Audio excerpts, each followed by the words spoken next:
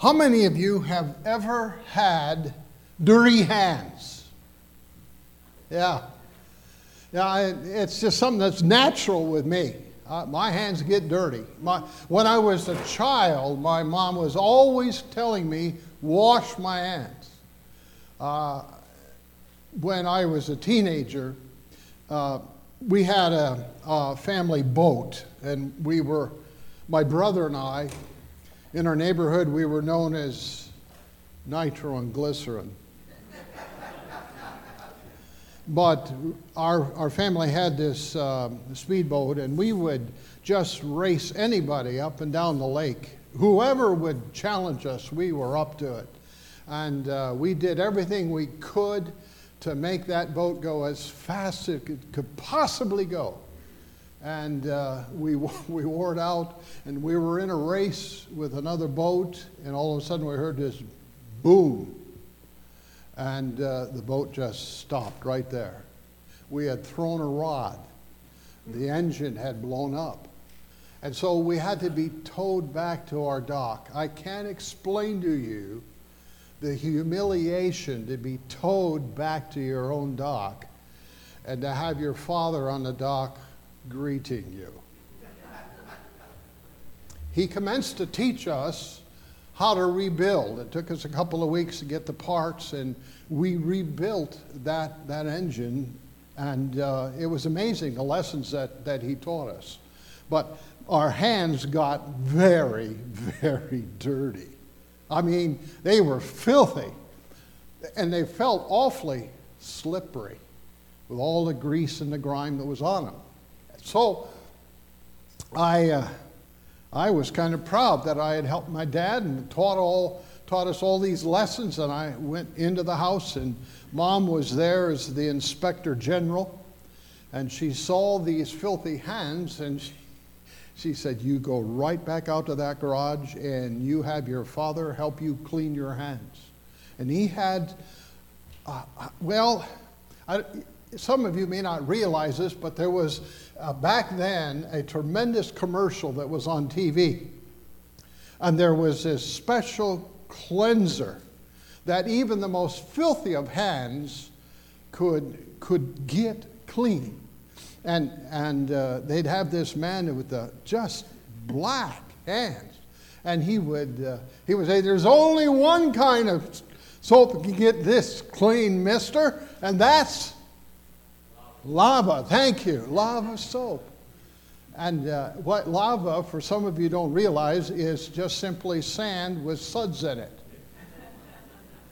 And it cleaned it right up.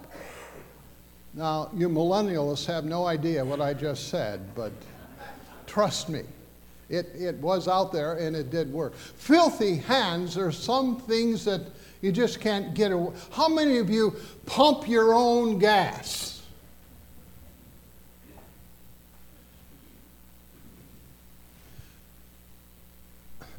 They have proven one of the filthiest things on earth is a gas station handle on the pump. So now that I know who you are, I'll just nod as you go out the door today. Filthy hands. Even Shakespeare spoke about filthy hands. Blood-stained hands. Turn with me to Ezekiel, if you would, because there we find a reference to this stain, these hands, and how they can be marred, covered. In Ezekiel chapter 3, Ezekiel's a marvelous book, prophetical book. And God selects this one man, Ezekiel, to be his messenger. And as he is selected and chosen as that messenger, he has this burden for the people of Israel. It's interesting that God does have a burden for sinners. No matter where you turn, Old Testament, New Testament, God is always burdened for those that have rebelled. And he's always providing something. And here we find it in Ezekiel chapter 3, verse 17, first of all, and then the following two verses after. Ezekiel 3, verse 17. Son of man, I have made thee a watchman. Isn't that interesting that here is this prophet, God has selected him, and he says, now I want you to be a watchman. A watchman. That's a certain task. That's a certain job description. And he wanted Ezekiel to be watching for those souls, people. By the way, do you ever realize the people you see on the highway, the people you see at the mall, the people you see gathered wherever? They're people, but each one has a soul. In fact, the airlines counts people by the number of souls. On board were 120 souls. Isn't that interesting? And God is interested in every soul. And so here in Ezekiel, he is setting a biblical picture of who he is and what he desires. And so he says to Ezekiel, Son of man, I have made thee a watchman unto the house of Israel. Therefore,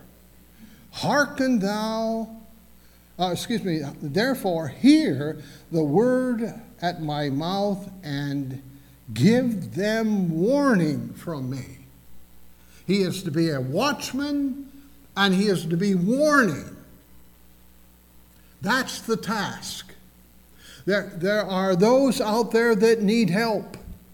There are those that are going the wrong way. There are those that are in serious trouble. And to be a watchman, watching and warning. Now go to verse 18, and that kind of helps us with a further developing of this burden that our God has. When I say unto the wicked, thou shalt surely die, and thou givest him not warning, nor speakest to warn the wicked of his wicked ways, to save his life, the same wicked man shall die in his iniquity, but his blood will I require at thine hand. If Ezekiel fails, if Ezekiel chooses not to warn the souls that pass by from the house of Israel, if he chooses simply to keep his mouth shut and to go another way, there is a consequence. He has missed the requirement. He has set aside that which God has directed him. And there is a consequence. And he is saying to Ezekiel, I'm going to charge you with his blood, and it will be on your hands. What a terrible thing that is to realize I've failed. I didn't do what God wanted me to do. And Ezekiel had this to stare at and to contemplate. But then it goes on and it says this. In verse 19, he says, Yet if thou warn the wicked, and he turn not from his wickedness, nor from his wicked way, he shall die in his iniquity. But thou hast delivered thy soul.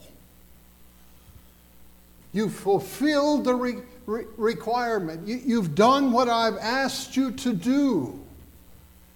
And you shall be very much in my favor.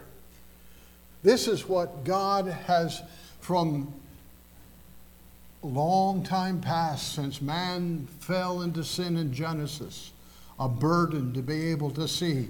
He prophesies that there would be a Redeemer. And as he's working each day and each month and each year, he's working with those that fail. He's working with those that are sinners.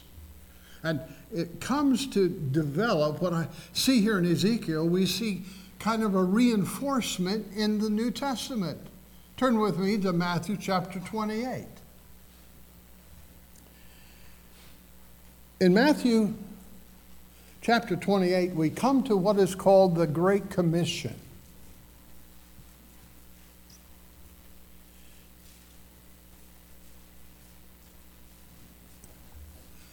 And this section kind of tells us there's a responsibility to respond. We who are called out, we who are born again, who belong to our God. Like Ezekiel was selected, he selects us. Watch what happens here in this responsibility to respond. Matthew chapter 28, I direct you to verse 18 first of all, because there's the authority. The authority is echoed in, "And Jesus came and spake unto them, saying, All power is given unto me in heaven and in earth." All power is given unto me in heaven and in earth. He has accomplished that which had to be accomplished. The Son of God came down from heaven. He was born in a manger. He, for 33 years, walked in this world, yet being tempted in all ways like we are, yet without sin, he went to that cross and he gave his life, as we were reminded of in the Lord's table. He gave his life, and he was buried, and then he arose from the grave. Hallelujah. And in that very precious thing, that all of time before and all of time after focuses on what Jesus did. And so he says now, all power is given unto me in heaven and in earth. Now listen, we sometimes read over that. We just kind of glimpse at it. We don't let it grab us as to the power that God, the second person of the Trinity, Jesus Christ, is possessed and is. He is all power in heaven and in earth. Because of verse 18, then he gives us the next verse, which says, "Go ye." You know, that's a command. That's not some kind of an option. That's not if you're feeling good today. You realize that? And he said that is an action verb. Go. Now, in the King James, it's Y-E, ye. That's plural of usance. Usance. If you know Christ as your Savior, you're a part of that Y-E, that ye, you plural. And he's telling all of us to go. Not just pastor, not just the deacons. All of us are included in that go ye. We are the recipients of that command. And so he says, go ye therefore. Therefore is because I have all power in heaven and all power here on earth. because I have that, I want you and you and you and you to go. Go, therefore, and teach all nations, baptizing them in the name of the Father and of the Son and of the Holy Ghost. Then he goes on to say, teaching them to observe all things whatsoever I have commanded you, and lo, I am with you. I love that. And lo, I am with you always, even unto the end of the world. Amen. So be it. This is truth. I am with you. Now, can you understand this?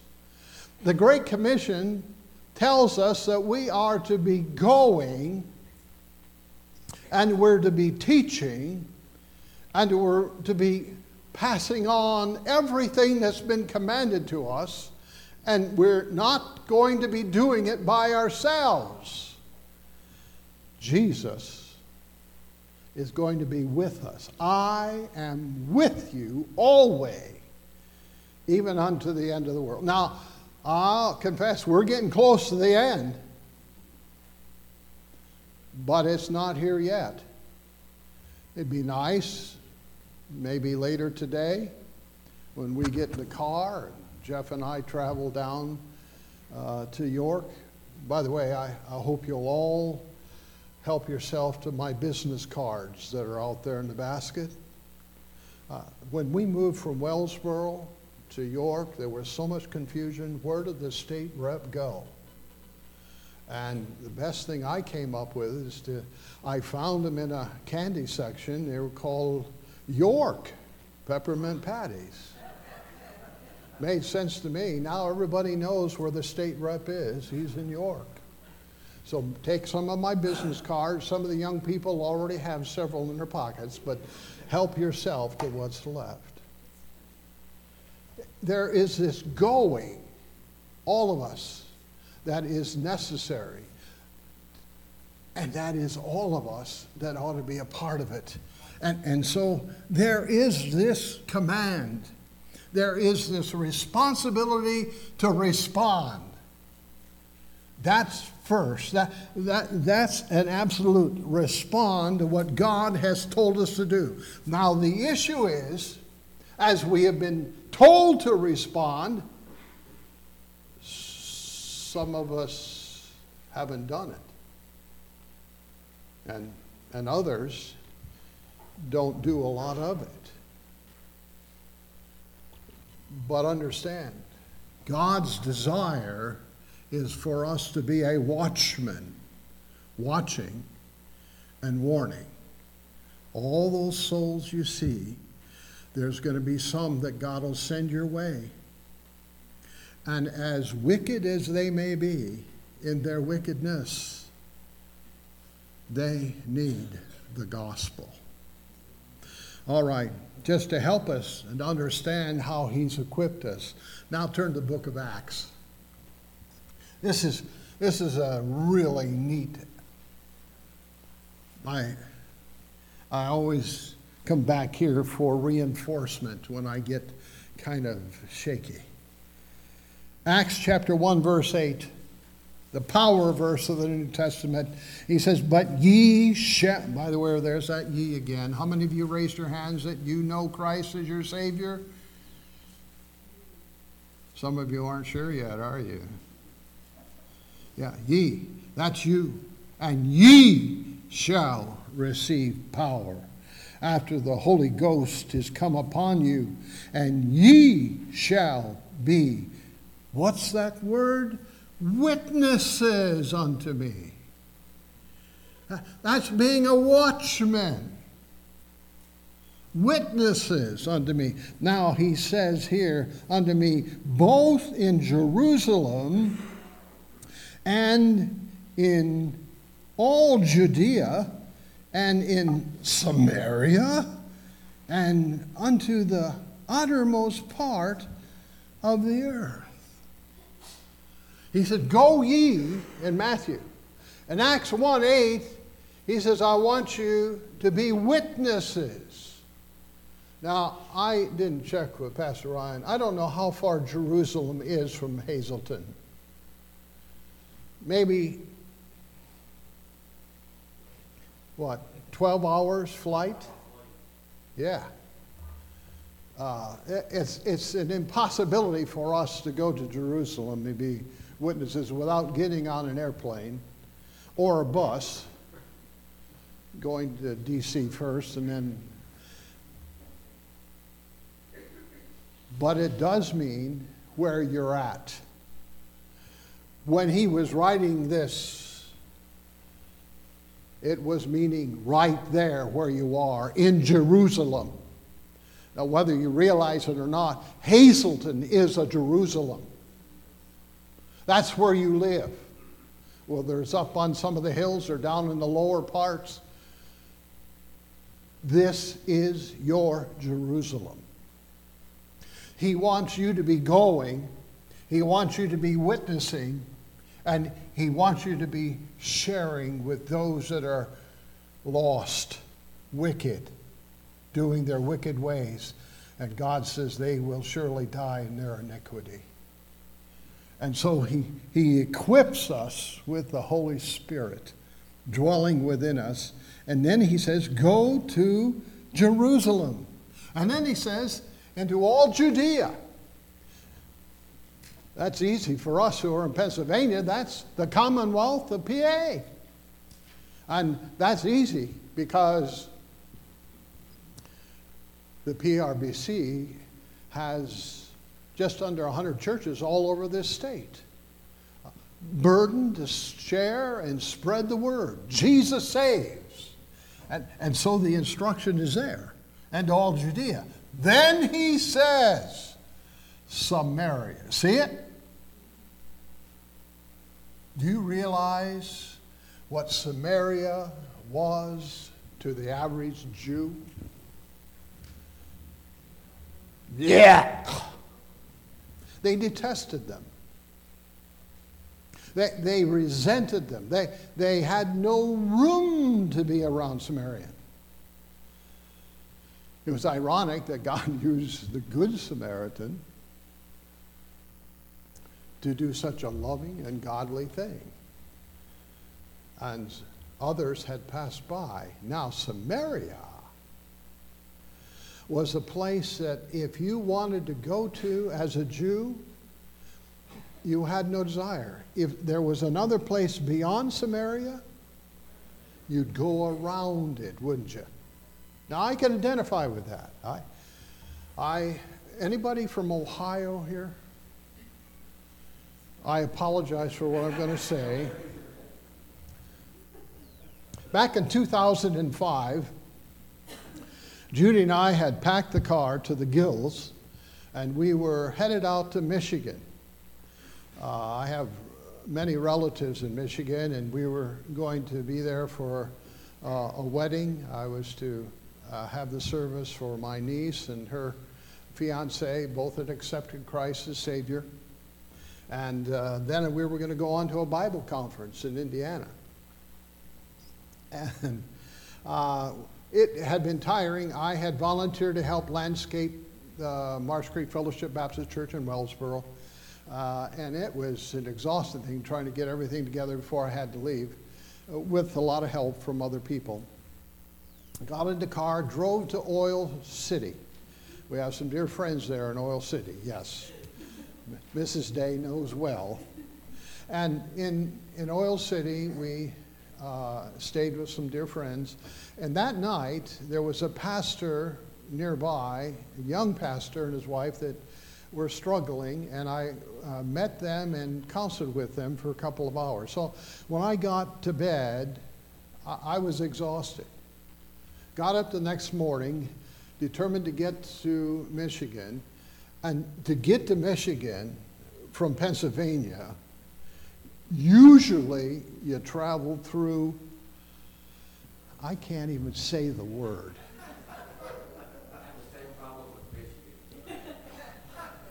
Ohio. And we got into Ohio, and there had been some rain. It had let up, just a drizzle, but then we got closer to Cleveland, and it was just pouring. Reason I knew that, because the wipers were doing a hard job just keeping the windshield. And I could tell because all of the cars in front of me had vapor barriers. You know how the tires just throw up this spray? Well, we had evidently just run right into this area. And in that section, we came upon a curve. You know how many curves are in Ohio? Very, very few. And one of them was where I, all of a sudden, lost control of the car. And I was sitting there as the car spun around. I was being able to panorama the entire Interstate 80 with all the cars and trucks just spinning around. And I cried out to Judy. And she had been asleep.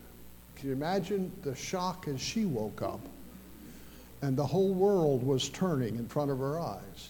Nobody hit us. No truck came close, no car. I can't imagine. I wish I could have seen inside the windshields to see the look that was there. The inertia pushed us to the berm, and we were going with traffic about 60, 65 miles an hour, and eventually do you know how many boulders there are in Ohio? We found it. And we pushed it about 30 feet, the state trooper said, and then the inertia brought the car up in and down on to the boulder, and it pushed up into the cabin where Judy sat and struck her on the head. And we were pinned there, hanging upside down. And I thought, this is it. We're going home. And we had discussed in years past, and she would say, honey, when God calls me home, don't forget to do this, and don't forget that, and don't forget. It was like it was a honey-do list even after she was in glory. And I would say, now wait a minute, I'm older. 3 months. Older, so God will probably call me home first, so don't you forget, and don't for you. And here we are, hanging upside down in our seatbelts, and I says, isn't this something? God's settling that dispute. We're going together. And there we were, and there was smoke entering the cabin. And I thought, boy, we're just going to burn right up. And about that time, I could see feet, all kinds of feet running to the car. There were truck drivers, and everybody had pulled over to see if they couldn't help us. And they got me out. I had a little scratch on my elbow, that was all. But Judy was very seriously hurt, injured. They life-flighted her to Cleveland. They took me to some other wilderness place, I don't know where, but it took me an hour to get to the hospital by cab. It cost me almost $100. And the cabbie wanted a tip. I paid $100 to you, and you want a tip on top of that? Now, if any of you drive cab, I apologize. But I told them, my tip is this: stay out of rain or you get wet. Anyway, I got sidetracked. Anyway, in Ohio, that's one. I had another accident where a truck moved from the right lane to the center lane, pushed me from the center lane to the left lane into a pool of water. And our car became a submarine. And I hit the barrier wall, and it was terrible. You know what Samaria is to me? Ohio. To this very day. I used to go from Wellsboro up to Buffalo, across Canada, and back in at Port Huron, and down in the Detroit area. Then we had declaration of war against terrorism, and I'm fearful of the border shutting down. So that's why I've been going through that place. And so I now, when I have to go to Michigan, I go down to Alabama and then across and up to Nebraska, and I come down the other way. I'm almost like a Jew. I detest going there. God is saying, I want you to go even to places you don't want to go. You hear me? I want you to go to Samaria, wherever that Samaria is in your life. Now, I don't know all of the area in Hazleton, but I have a hankering that there are some Samarian areas that some of you may not want to go. But the one who says, I have all power in heaven and in earth, go ye. It's even places we don't want to go.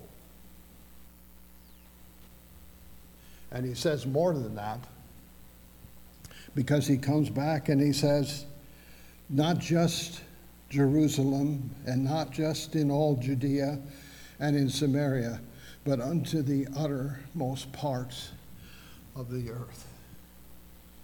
And there may be some that are in this auditorium that God is tapping you on the shoulder and saying, I need you. I need you to go to the uttermost parts of the earth. It's a very special summons. It's a very unique process, but God directs in hearts, and we need to be open and available to his directing in our lives. Oh, that's just for young couples. No, it isn't. If you're alive and breathing. By the way, can I see the hands of those of you that are alive and breathing?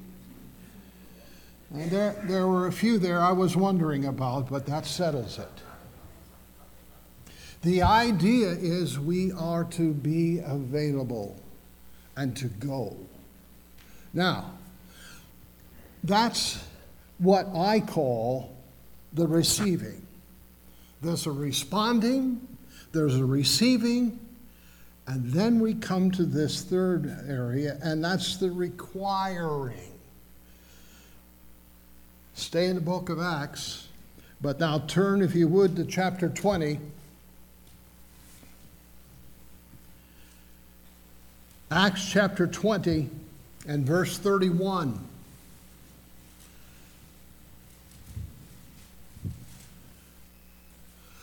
Acts 20 and verse 31 says this, therefore, what does he say? Watch. Now this is Paul. Luke wrote the first part of Acts.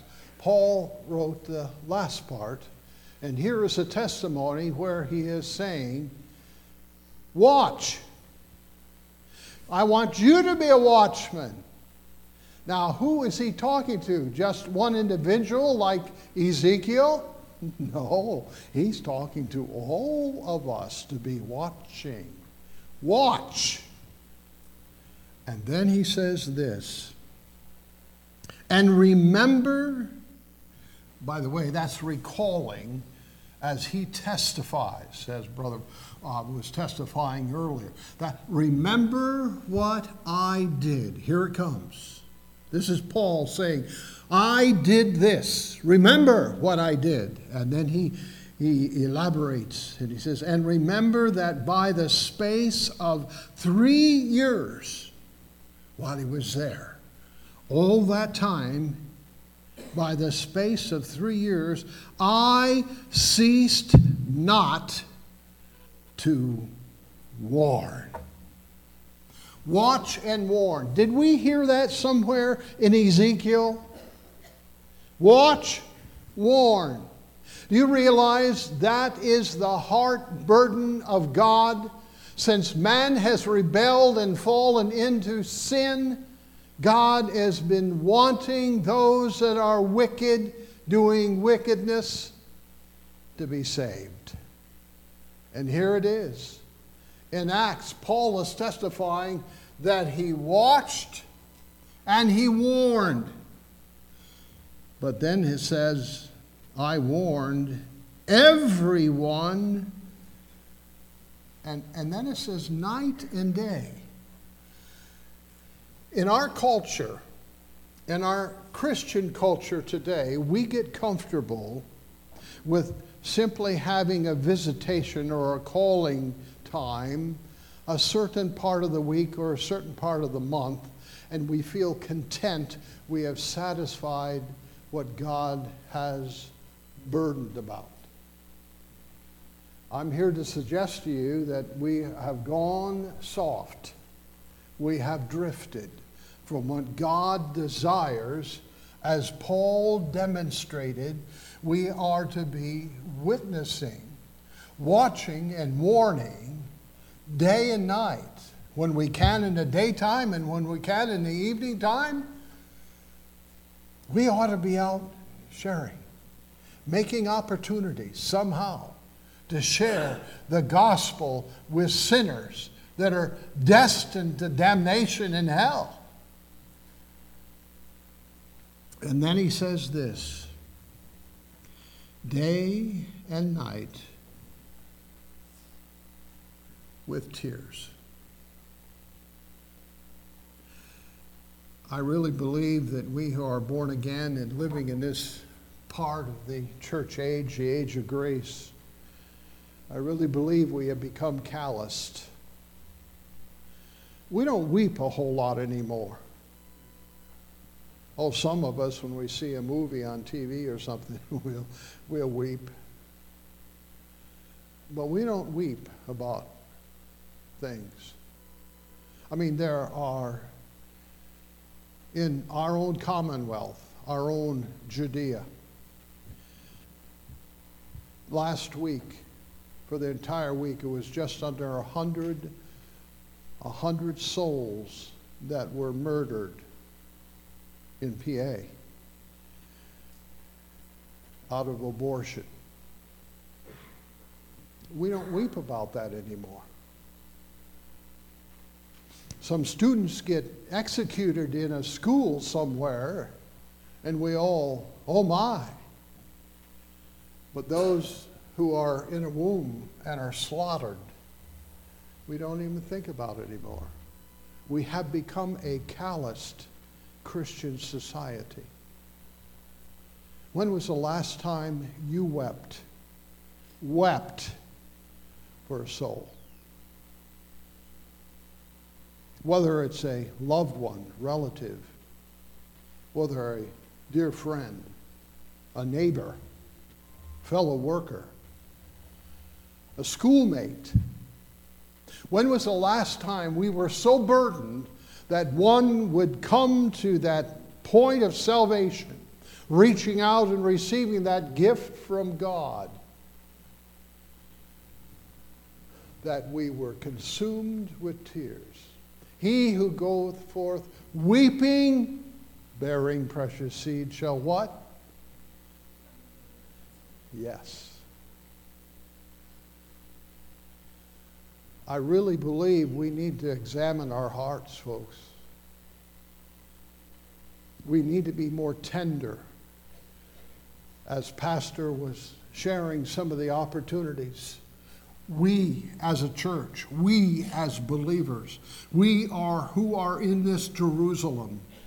We need to be very tenderized and burdened for souls. And we're not. Very quickly, may I close with this? Some would ask, what would Paul warn them with? What did Paul say on those 3 years without ceasing, day and night, to everyone? What did he say? Turn with me to Romans very quick. Mark this down, because this is a part of what Paul warned them with. As a watchman in the New Testament, watching and warning, he brought this to a reality. Romans 3. Verse 23, many of us say it. All have sinned and fallen short. This idea of have sinned and come short of the glory of God is a necessity. Everyone is wicked. Everyone is doing things in their wickedness. And that condemns us.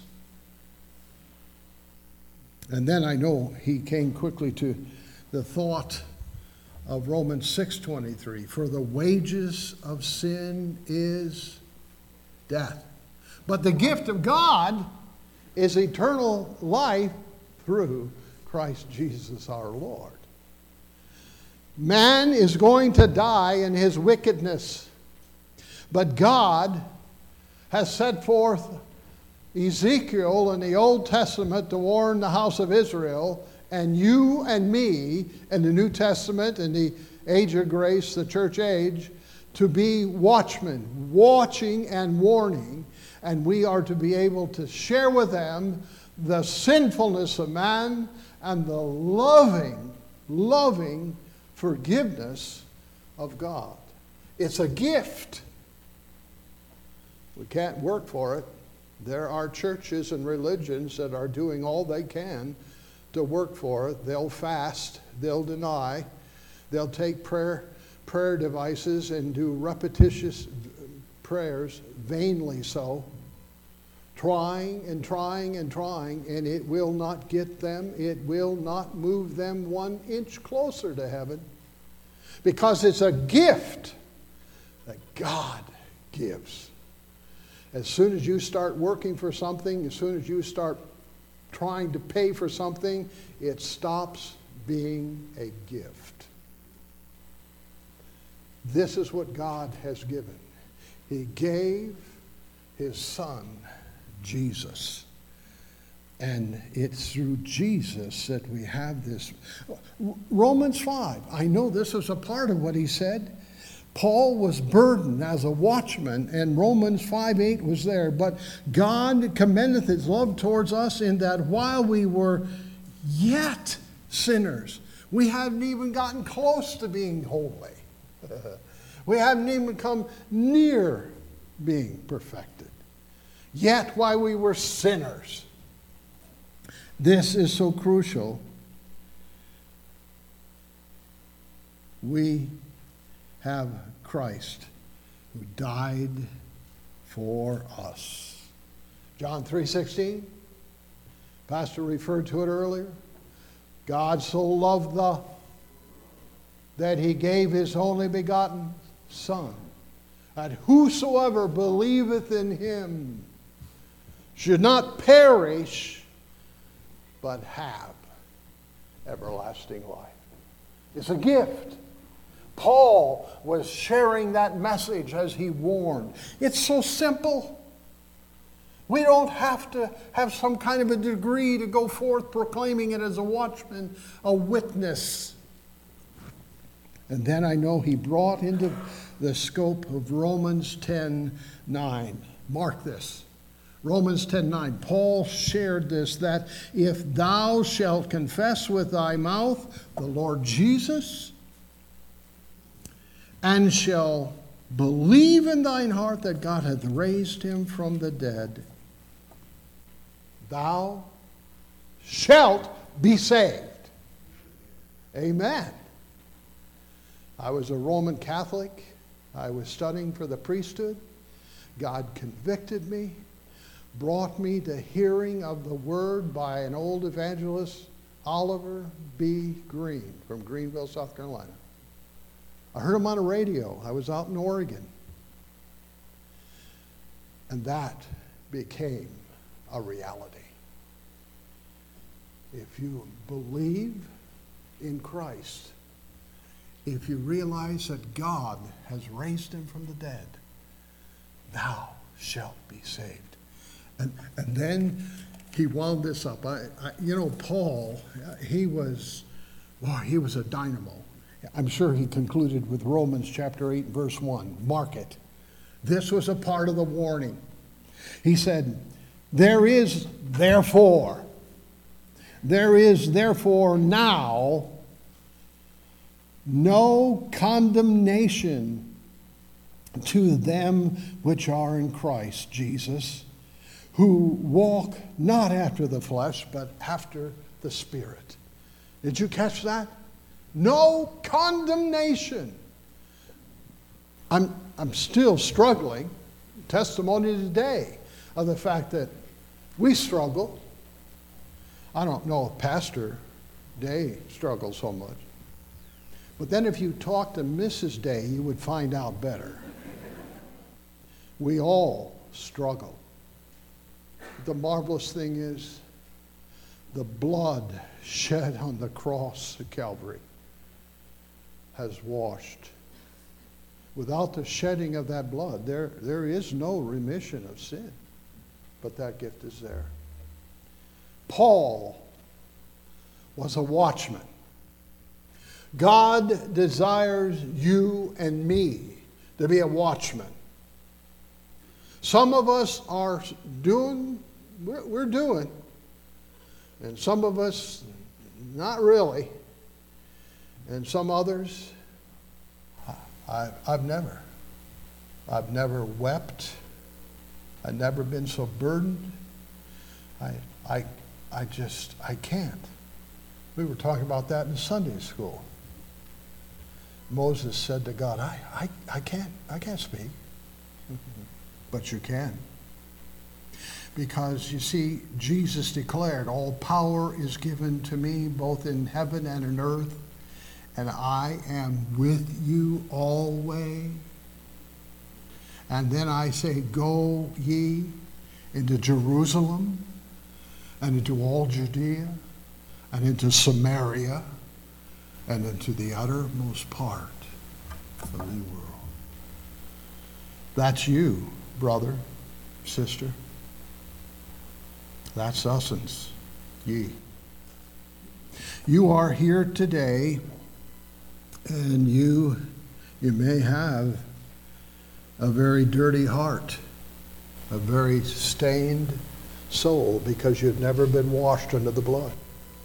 Or you may be here as a born-again saint of God, but you can almost sense the blood on your hands because there have been so many opportunities you would have had and could have had and should have had, and you ignored them. You turned your back to them. You kept your mouth shut. You weren't the witness you should have been. And there were no tears. There were no tears.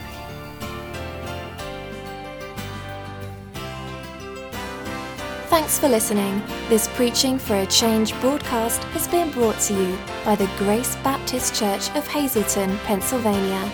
For more information, visit us online at mygracebaptist.church. If you enjoyed this broadcast, then share it with a friend on your favorite social media network. And be sure to join us next time for more enlightening and encouraging biblical exposition here on Preaching for a Change.